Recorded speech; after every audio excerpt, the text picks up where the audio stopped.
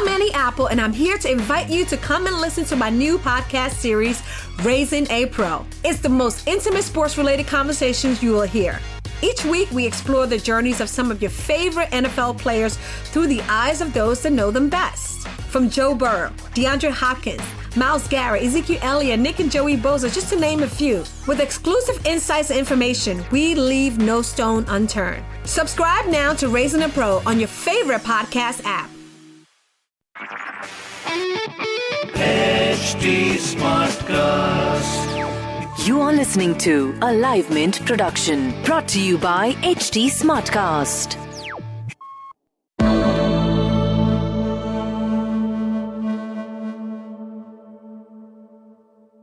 About 4 months ago, just during the early days of COVID-19, many experts speculated that the venture-backed startup universe might halt or even dry up. There was increasing commentary and even several media articles headlining that the great unwinding of the tech boom had begun. Fast forward to midsummer, and the conversation in the technology hubs has entirely changed. The pandemic has had a meaningful impact on the life of startups, but not always in expected ways. Some industries have thrived, even accelerated, while others now face secular declines with structural transformations ahead.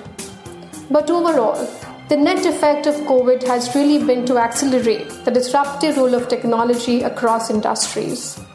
In the latest dispatch of Mint Startup Diaries, we bring to you the investor's perspective decoding the impact. We get into a conversation with Dev Khare at Lightspeed Venture Partners, whose portfolio includes Oyo, Uran, Byju's, ShareChat, and Yellow Messenger, to name a few. Listen in. Thank you, Shuja. Great to be on the show. When Sequoia sort of came up with this note, at the beginning of when we were in March, when the pandemic conversation really became mainstream and really labeled as a black swan of 2020.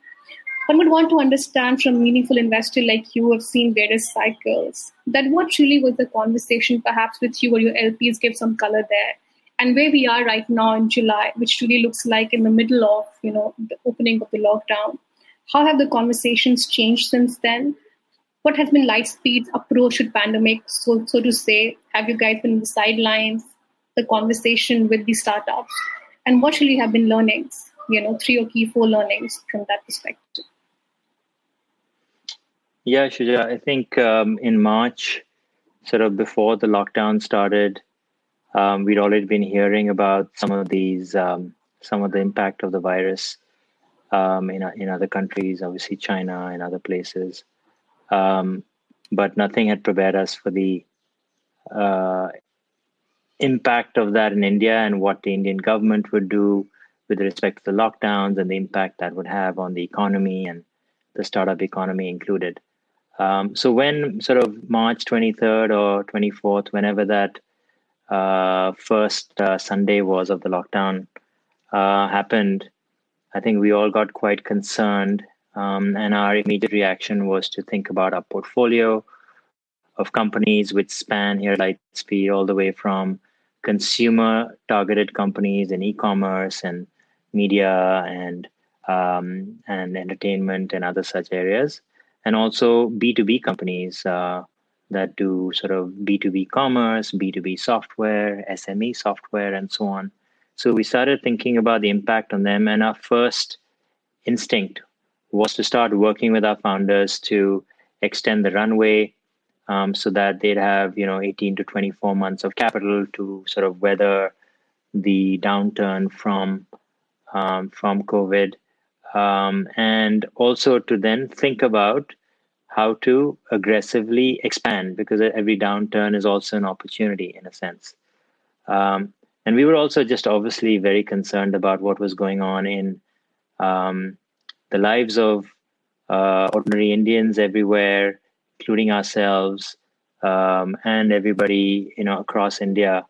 And so a bunch of us investors and founders got together to start this Action COVID-19 team, ACT, where we funded a bunch of, we've granted capital to a bunch of companies to go fight COVID, PPE production and all that sort of stuff. So that was all in that late March, early April timeframe. How it's turned out now, Shuja, is that, like I said before, it's a tale of two cities. There is a set of companies and sectors that were very offline oriented, that obviously had to slow down during the lockdowns and are now picking back up. I think most severely hit were things like travel and hospitality. They're also now picking up. Some will take longer to pick up, some shorter, but I think life will, reemerge over the next few quarters. And then on the other side, you've got a set of companies, both on the consumer and the B2B side, which saw a lift. And, we've been hearing about this in the media quite a bit. Online education is an example where, all of us parents, I've got 2 kids, and that was the time when some school was still going on, that they just had to sit at home and take classes online. We had the privilege of them being able to do that, and they really enjoyed it, and they got to see a lot more online education than we'd ever have thought. They started things like online coding classes and, just obviously online classes with their school and so on. And I've heard that from parents around India. A lot of startups, even in the interim, have approached us and talked about how this completely changed their go-to-market from being offline oriented to being 100% online. So online education has really benefited. A lot of e-commerce has now benefited as more and more people have started ordering for delivery at home. And then on the B2B side, there's a bunch of software companies which enable productivity, remote work, collaboration online. I think those have all benefited as well. So it's almost like en masse society moved onto the internet. I'm sure we added like 100 million plus solid internet users in India in the last 3 months. I mean, these are people who may have been on the internet, but have now really started using it for their everyday needs. So that sort of really means like a golden run for the VC ecosystem, right? 100 million users added to the internet. Plethora of opportunities really opened up. It is, but obviously there's still concerns, and obviously there's real impact on the country. There's a health crisis going on. There's an economic crisis going on. There's various geopolitical crises going on. So the world is in a, pretty negative place right now, I'd say. But yeah, opportunities have opened up. Golden run is, I just never like that term because it's not like stuff happens in a month or even a year. Our average investment period in a company is 8 years, right? There's no overnight success. All startups that are called overnight successes spent, 5 or 10 years making it happen. And that's not even counting the 99% of startups that didn't make it. So there's a lot of struggle that goes on under the surface here. It will be, I think, a great market for companies to accelerate into coming out of this COVID impact. And I think some of these founders we're seeing in India, they took very pragmatic steps to cut their burn and make themselves sort of last longer as companies. And now they're seeing sort of a lot of lift, and they're accelerating into that. And not necessarily by spending more, but just by building great products, by targeting the right markets, by going after gaps, by building stuff that is unique to India, solving Indian problems, by starting in India as their base and now accelerating abroad. All of this is happening, and I think now I'd say I feel we here at Lightspeed, we are more busy than we were in early March before the lockdown started. So there's a lot going on. It's very exciting. Wow. It's interesting that you mentioned that, the world is in a pretty negative place right now. And you also alluded to the fact that we have geopolitical concerns.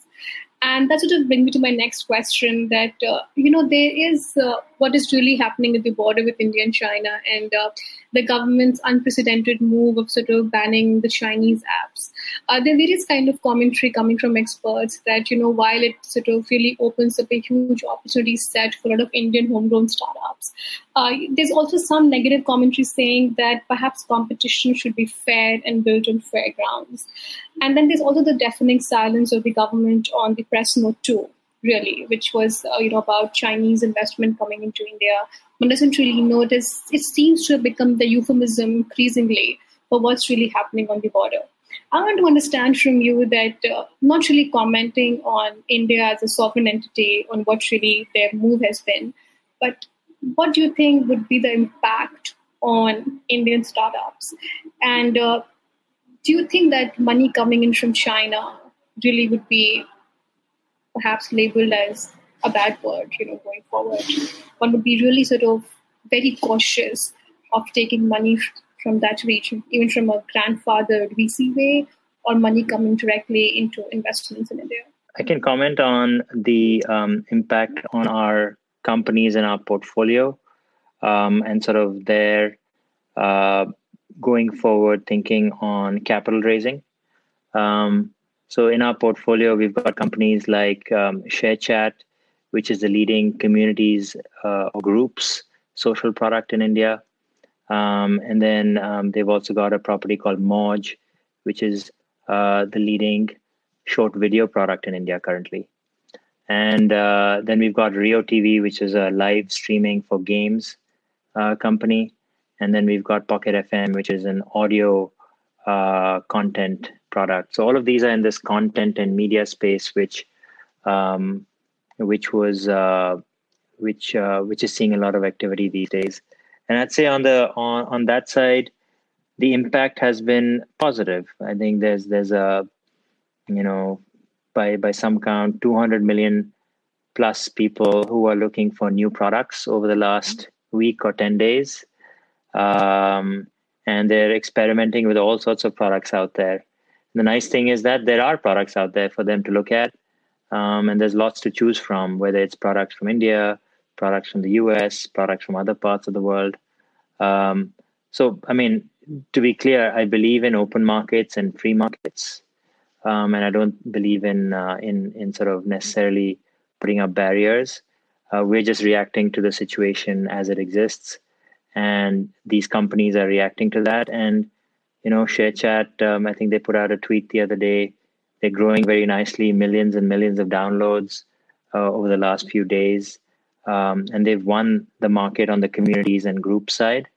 Pocket FM is surging, Rio TV is surging, and other products in the market are surging. So that's the good news. I think on the fundraising side, the nice thing that happened, Shrija, over the last 5 years, 6 years, post the 2016 sort of Jio, Aadhaar, GST sort of explosion that happened, and where the Indian economy really got going in India, is that investors from all over the world have been investing in India, growth investors and early stage. We've got a lot of strategics coming in from the US and China and South Africa with Naspers and Europe and lots of other places. So there actually is a ton of interest in India. I don't think it is reliant on one country or the other. So I think we'll be fine. I think our startups just have to adjust and look, the nice thing is there's a lot of capital available in the world today, right? And it's looking for returns. Interest rates are at all-time lows. This capital is looking for returns. And there's plenty of capital available. One of our companies, Byju's, which we invested in early 2016, has been doing really well, has been in the news. There's capital available for companies that are doing well and are market leaders. Another one in our portfolio is called Udaan, which is a B2B marketplace where we were the first investors. They're doing tremendously well coming out of COVID. Another one of our companies, Yellow Messenger, which is a chatbot platform or conversational AI platform. Actually, their business accelerated during COVID because a lot more businesses that were offline wanted to now interact with their customers online and help the customers buy from them online. And Yellow enables people to interact with internet businesses through chat, through their WhatsApp, through web bots, through voice bots, and so on. And that business sort of went sharply up. So there's plenty of capital available for those sorts of companies. There have been challenges for some companies where, like I said, they had offline dependency. But even those are coming back now as the economy has opened up. I mean, I go out here in Delhi, drive out. I mean, there is commercial activity going on. Not as much as in, let's say, February or early March, but there's plenty going on.